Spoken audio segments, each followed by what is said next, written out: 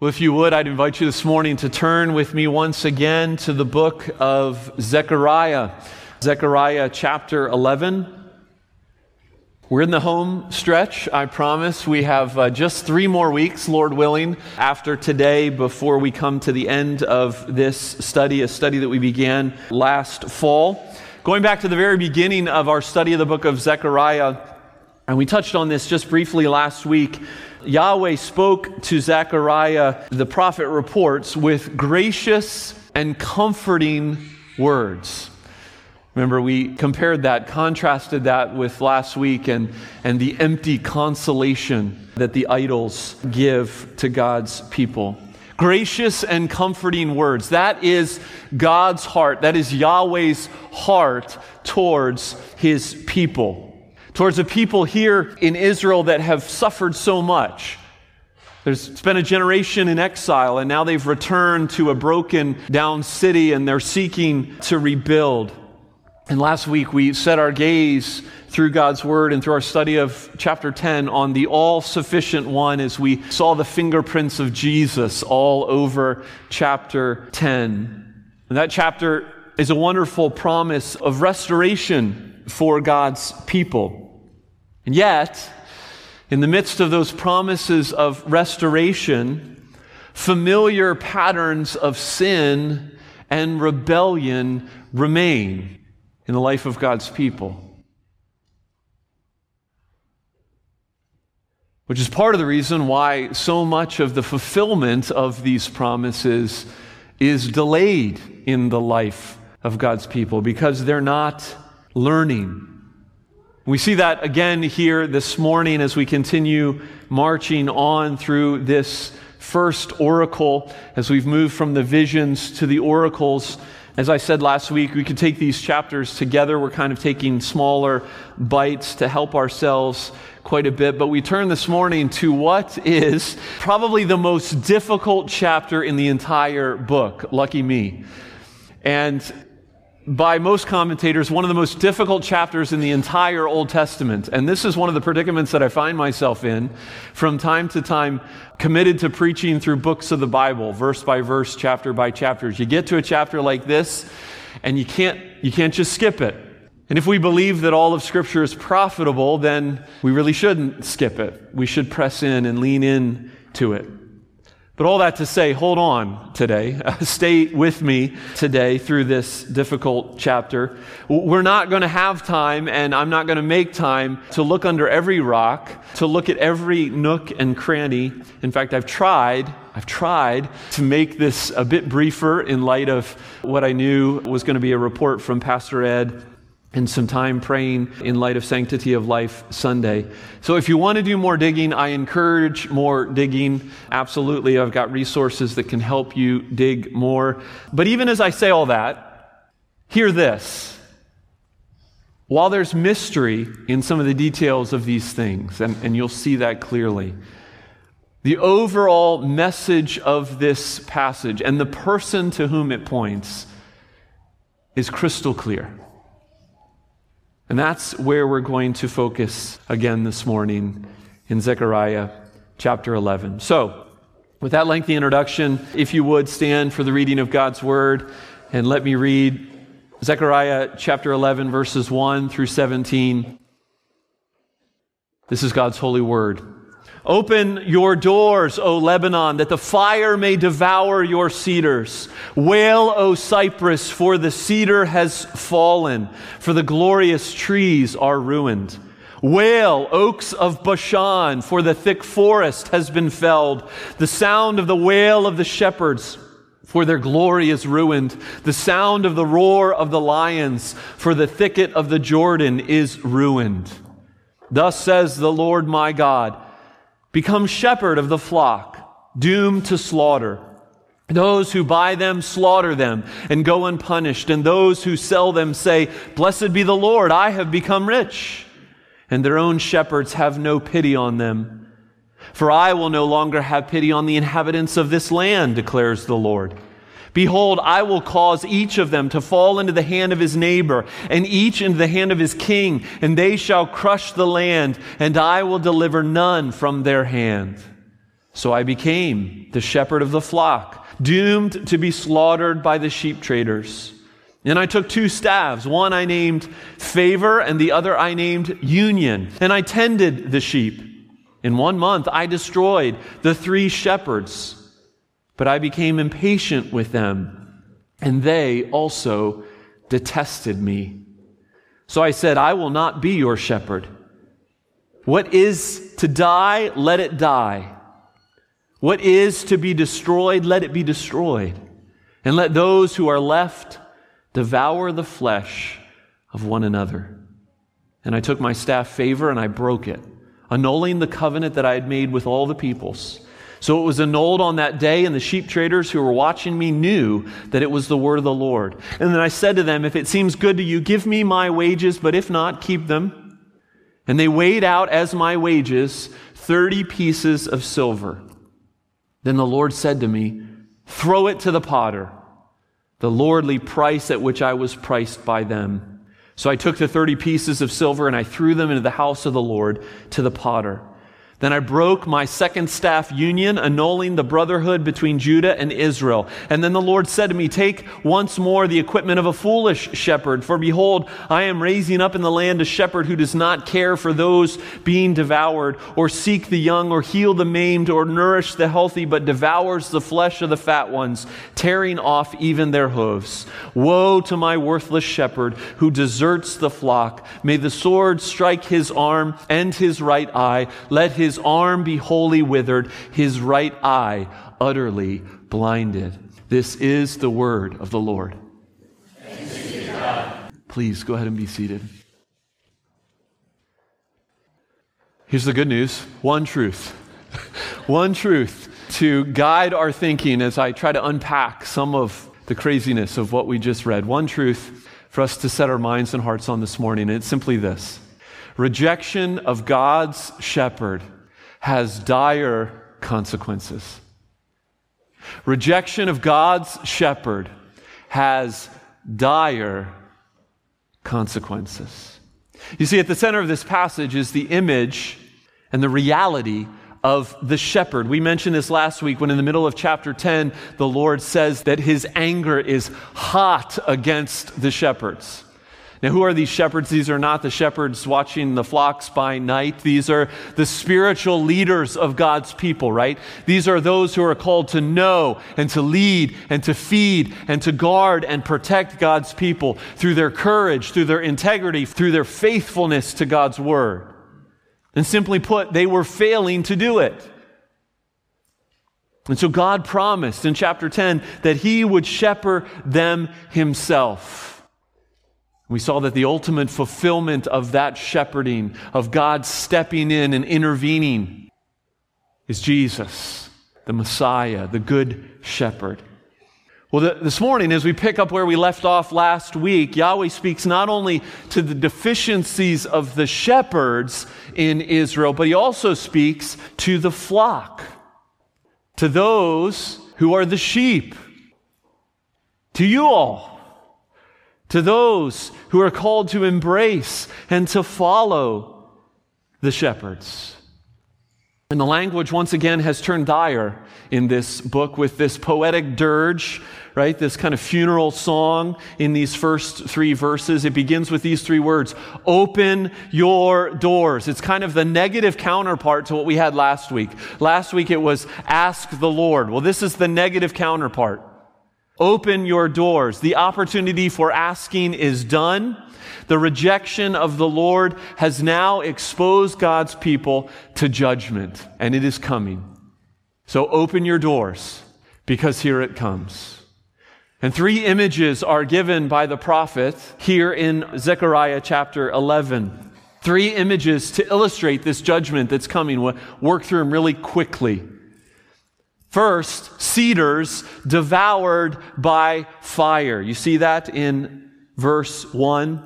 Cedars devoured by fire. Lebanon, far in the north of the land of promise, was famous for these. Right? We hear about them all the time in the scriptures. They were immense. They were valuable. They were a matter of national pride. Solomon had brought a ton of cedar down to Jerusalem. for his various building projects, not the least of which were his own personal palace and the temple of God, built out of cedar.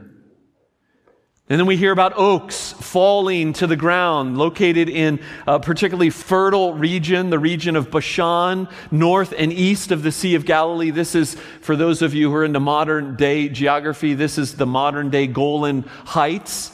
These trees were a symbol, oak trees, right, of strength and stability.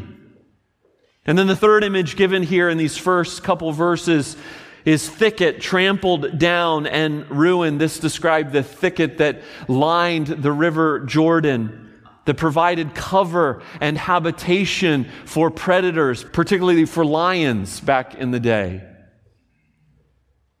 So what does all this mean? What do these images mean and their destruction mean? It means that coming down from the north and extending through the whole region will be judgment, devastation at the hand of Yahweh. Yahweh has spoken words like this before. The symbols of national pride will be toppled. Even the lions will roar and wail at the loss of their habitat because there will be no place for even them to hide. We hear a similar word of judgment in Jeremiah 25. We don't have time to look there, but you can look there later if you'd like. Well, the need for judgment begins with the shepherds. What we see this morning is that it extends to those who follow them as well. Jeremiah speaks to this as well. Jeremiah chapter 5, verses 30 and 31, he says this, "An appalling and horrible thing has happened in the land. The prophets prophesy falsely, and the priests rule at their own discretion." So there you have the leaders, the shepherds, leading astray. But then he says this, "My people love to have it so. But what will you do when the end comes?" You see, there isn't simply blame on the ungodly shepherds, though there is, but also on the people who have failed to discern, the people who have failed to call these leaders to account, the people who have failed to follow God's shepherd, the true shepherd. Now, before we move on, the question remains, when does all this take place?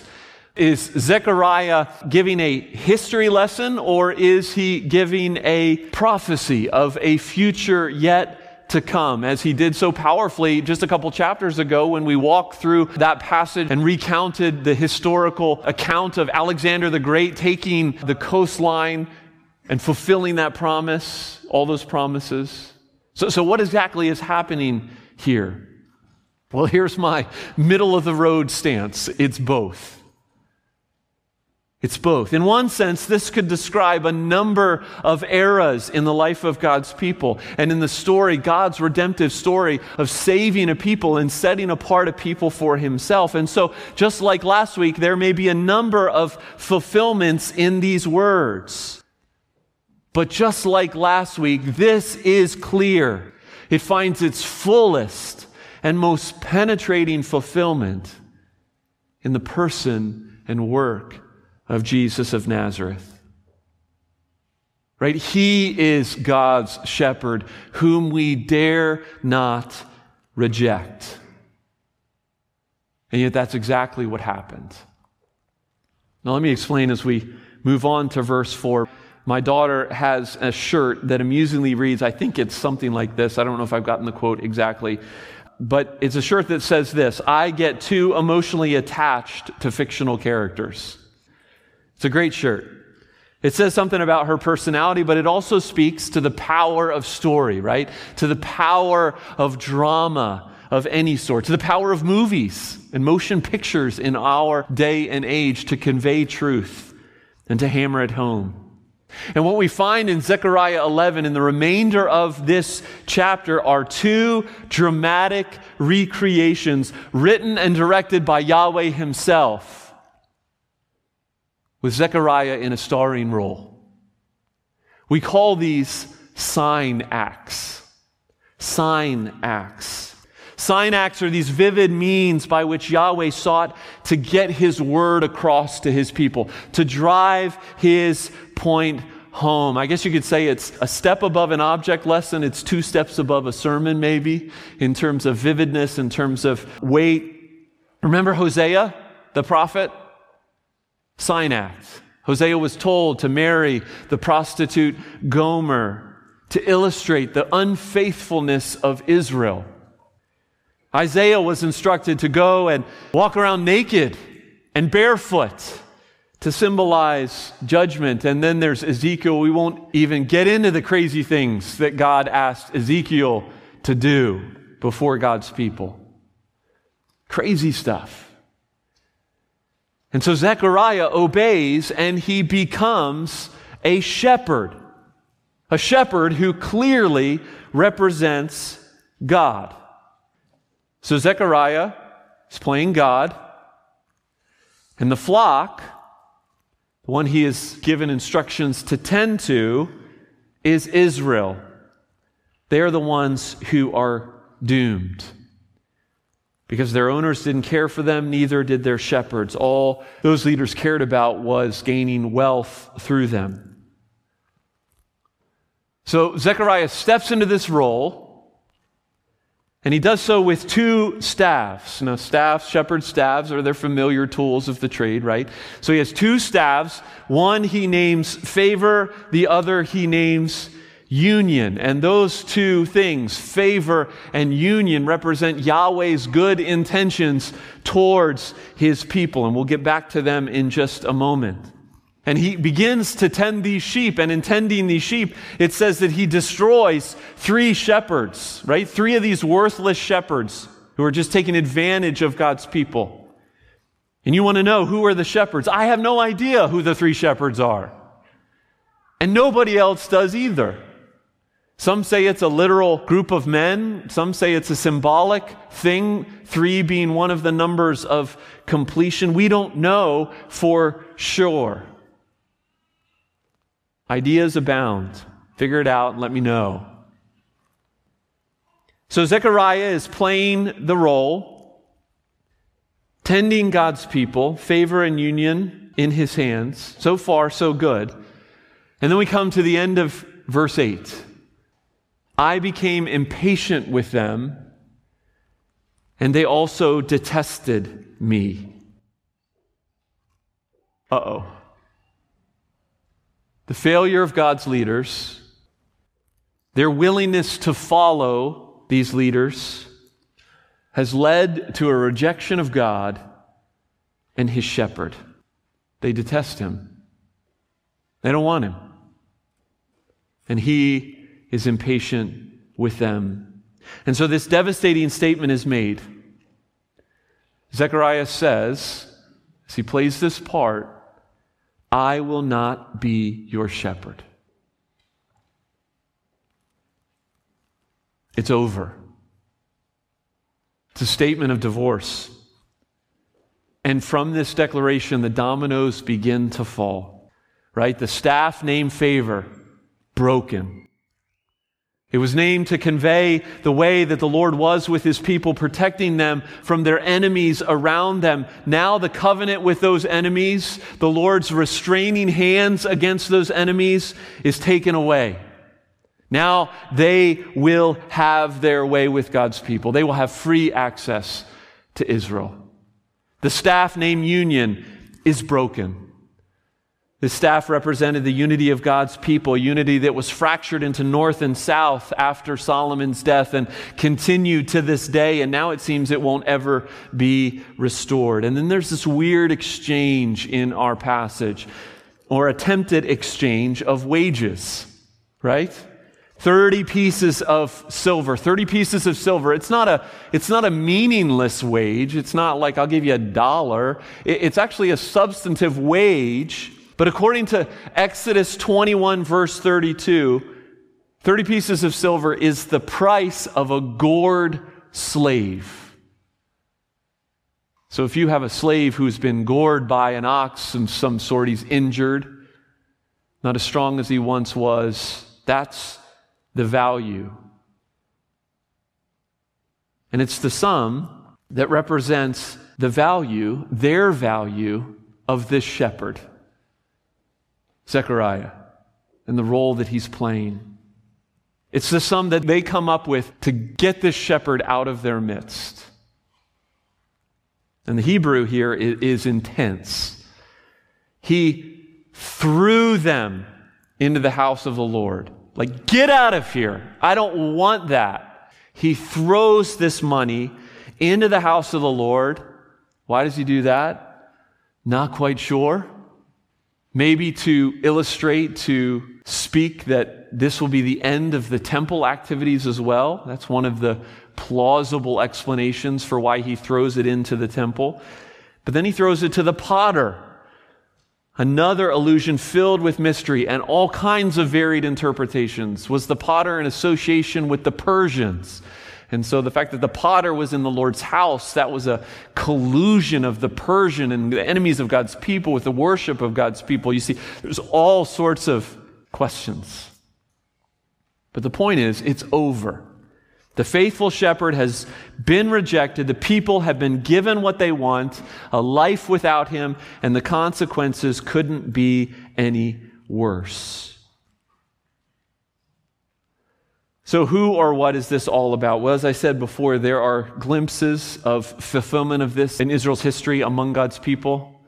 Some have said that the shepherd here, before it pointed forward to Jesus, it pointed to Zerubbabel, the governor of God's people, who was a godly governor, one such rejected shepherd in Israel, one such man whom the Lord turned their back on. The New Testament and the disciples clearly saw the words of Zechariah 11 in the plight of Jesus, their Savior. The Good Shepherd, who was sent to a people harassed and helpless, like sheep without a shepherd. And what did his own do to him? They rejected his words, they rejected him, and his own betrayed him for 30 pieces of silver. We read these words in Matthew's account, Matthew 27, then Judas, his betrayer, saw that Jesus was condemned. He changed his mind, brought back the 30 pieces of silver to the chief priests and elders, and throwing the pieces of silver into the temple, he departed. But the chief priests, taking the pieces of silver, bought with them the potter's field as a burial for strangers. Now later, just to head off this misunderstanding, later in the same quotation, Matthew quotes Zechariah, but he attributes it to Jeremiah. And that's very confusing. Why does he do that? He's clearly quoting Zechariah 11, but he says it's Jeremiah. I think the way we understand that is God's word is not in error, but Zechariah and Jeremiah's prophecies overlap, in many ways built on one another. And so when Matthew recounted for God's people what the prophet had said, he went to the more well-known prophet, which was Jeremiah, rather than quoting or rather than speaking of the lesser-known prophet of Zechariah. They rejected his words. They rejected him. And Jesus mourned about this rejection. He cries in Matthew 23, before he is crucified, "O Jerusalem, Jerusalem, the city that kills its prophets and stones those who are sent to it. How often would I have gathered your children together as a hen gathers her brood under her wings, and you were not willing. See, your house is left to you desolate." And so back to the dramatization, Zechariah is speaking most powerfully about Jesus, but not just about Jesus, but about what is coming for God's people, about a very distinct, memorable year. The year was AD 70, the final destruction of Jerusalem. The violence of the destruction of Jerusalem in AD 70, as that city was overthrown, it marked the definitive divorce of Yahweh from his people, following the rejection of his Son, of their Savior. Right? Verse 9 speaks of it. It was destroyed. It was absolutely destroyed. And the siege, you can see it in verse 9, was so brutal that the historian Josephus reports that those who were stuck inside as the Romans surrounded the city of Jerusalem resorted to cannibalism in order to save themselves. Flesh eating flesh. Rejection of God's shepherd has dire consequences. Well, the second sign act Zechariah is told is to create is verses 15 through 17, and it further adds to this abandonment. We don't have time to deep dive into it. Faithful shepherds will be replaced by foolish ones who exploit and abuse. Reject God and you get a tyrant in his place, basically. So what does this all mean for us today? What's the takeaway? Well, we could talk about the need for faithful shepherds. Absolutely.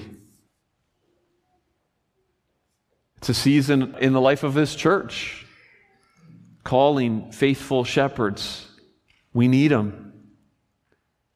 We could talk about discernment against false shepherds. Your discernment. And that too is true. We need to be discerning. There are wolves in sheep's clothing. They are on the internet, all over the internet. But the message behind the warning to Israel is clear. Embrace and cling to Jesus. Turn from your rebellion, your rejection of him and his ways, the foolishness of your own hearts, the failings of the flesh, and turn to Jesus. You see, the judgment that Zechariah 11 speaks of and all of its accompanying horrors, what are they ultimately a glimpse of? They're just a glimpse of the realities of hell. I mean, what is hell after all? It's the total abandonment and absence of God in our midst. People are in hell because they want no God in their lives. Just get this shepherd out of here and let me do my own thing. And then eventually they will discover that it's the worst possible scenario that they could find themselves in. See, brothers and sisters, the abandonment of God is what Jesus felt on the cross. That's what he was experiencing when he cried out, my God, why have you forsaken me?" That was hell. And he cried those words for you and me so that we never have to say them, ever. All we need to do is embrace him and rejoice in the faithful one sent to the unfaithful. Cling to Jesus. That's the message. That's the reminder this morning. Let's pray together. Father in heaven, we thank you for your word. We thank you for your servant who declares once again to our hearts and to the world that you have sent one who has been faithful. You have sent one who can be followed without reservation. You have sent one who will never leave or forsake or abuse his people. And so we thank you for the Lord Jesus. And we pray that we as a church would follow him clearly, that we would discern rightly those who are false in our midst, and that our lives would be of such rejoicing and such gratitude and such faithfulness that indeed a watching world would see and desire the one whom you sent, the one whom we follow. And so, Lord Jesus, impress these truths upon our hearts, I pray, in the name of Jesus, our good shepherd. Amen.